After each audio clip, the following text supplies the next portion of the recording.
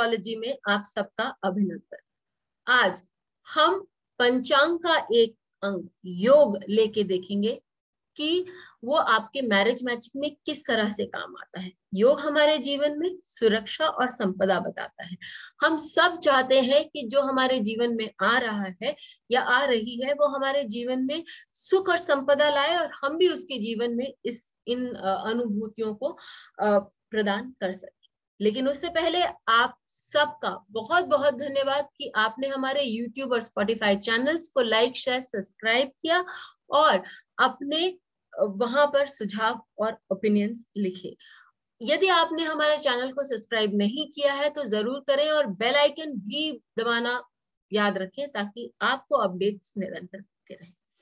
तो जैसा कि हमने अपने पंचांग के वीडियोस में बताया है कि जीवन में पंचांग में 5 अंग होते हैं। हर व्यक्ति जब वो जन्मता है तो किसी तिथि पर जन्मता है, उसका कोई ना कोई नक्षत्र होता है, किसी कर्ण में और ऑब्वियसली किसी वार पे जन्मता है। तो उसी प्रकार 27 योगों में से, दैनिक योगों में से कोई ना कोई योग उसके चार्ट में फंक्शन करता है और वो योग उसके जीवन में किस तरह से संपदा और सुरक्षा आएगी ये बताता है।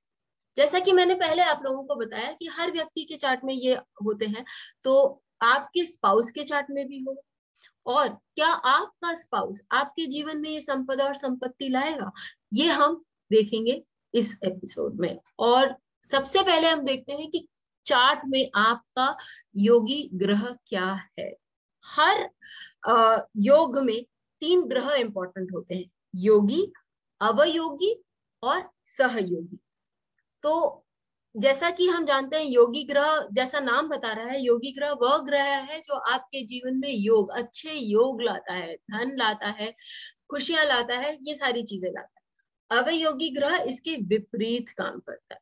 हर नक्षत्र किसी ना किसी ग्रह हर व्यक्ति का कोई ना कोई नक्षत्र होता है और चंद्रमा उस नक्षत्र में विद्यमान है। और हम जानते हैं कि वो नक्षत्र किसी न किसी ग्रह, विंशोत्तरी दशा के अंतर्गत किसी न किसी ग्रह में से जुड़ा हुआ है। उसी प्रकार आपका योगी ग्रह भी किसी न किसी के अंतर्गत आता है और ये बताता है कि आपके जीवन में कब प्रोस्पेरिटी आएगी। अब जिस भाव में जाके ये बैठ जाता है वो बताता है कि किसके थ्रू ये प्रोस्पेरिटी आएगी। क्या आपका स्पाउस आपके लिए लकी है, तो आप ये देखेंगे कि सप्तम भाव या सप्तमेश से जब ये योगी ग्रह जुड़ जाता है या कोई भी एसोसिएशन बनाता है, ऐसी स्थिति में आपका स्पाउस आपके लिए बहुत लकी साबित होता है। चलिए हम इसके एग्जाम्पल्स भी देख लेते हैं। सबसे पहले देखते हैं कि ये जो पुरुष हैं इनकी कुंडली में योग कौन सा है। इनके कुंडली में योग है सिद्धा योग। सिद्धा योग में केतु जो है वो योगी ग्रह माने गए हैं। लेडी के कुंडली में आप देखिए क्या सिद्धा योग, क्या केतु सप्तम भाव या सप्तमेश से जुड़े हुए हैं, या हमें दिखाई नहीं देता। राहु जो अवयोगी ग्रह है वो भी सप्तम भाव या सप्तमेश से नहीं जुड़ा। तो हम ये देख रहे हैं कि जो व्यक्ति है ना अपनी वाइफ के लाइफ में प्रोस्पेरिटी या बहुत ज्यादा खुशी संपदा आदि लाए हैं, ना ही वो उनके लाइफ में प्रॉब्लम्स लाए।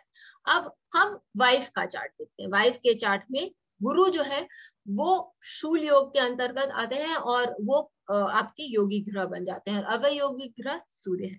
हस्बैंड के चार्ट में जब आप वापस गुरु की पोजीशन देखते हैं तो आप देखिए कि उच्च के गुरु सप्तम भाव में रेट्रोग्रेड चेष्टा बली होके बैठे हुए।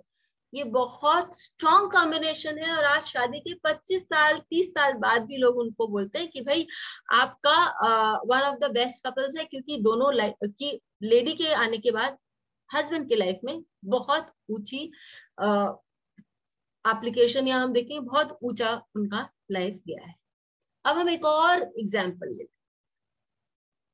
यहाँ हम हस्बैंड का चार्ट देखते हैं। हस्बैंड के चार्ट में शनि जो है वो विषुकुम योग के अंतर्गत आने के कारण वो प्लैनेट बन जाते हैं योगी ग्रह, और यही शनि हम वाइफ के चार्ट में लगाते हैं। शनि लग्न पे बैठे हैं, सप्तम भाव को दृष्ट कर रहे हैं और सप्तम भाव में जो बैठा ग्रह चंद्रमा है वो शनि के नक्षत्र में है, तो ये भी हमको दिखाई देता है।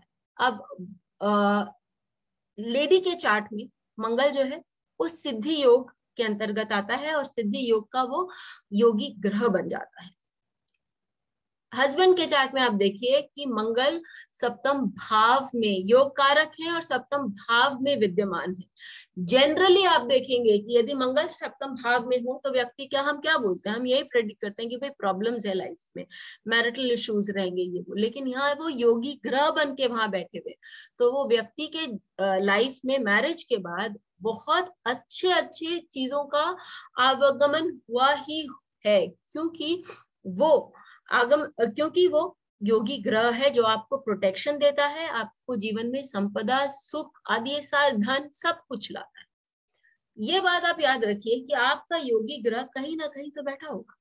तो आप ये देख सकते हैं कि किस कारण से आपके जीवन में या किस दिशा से आपके जीवन में वो सुख और संपदा आना संभव है। जरूर लिखकर बताइए कि आपको वीडियो कैसा लगा और फिर मिलेंगे, तब तक के लिए धन्यवाद। बेल आइकन को दबाएं ताकि आपको वीडियोस की अपडेट मिलती रहे।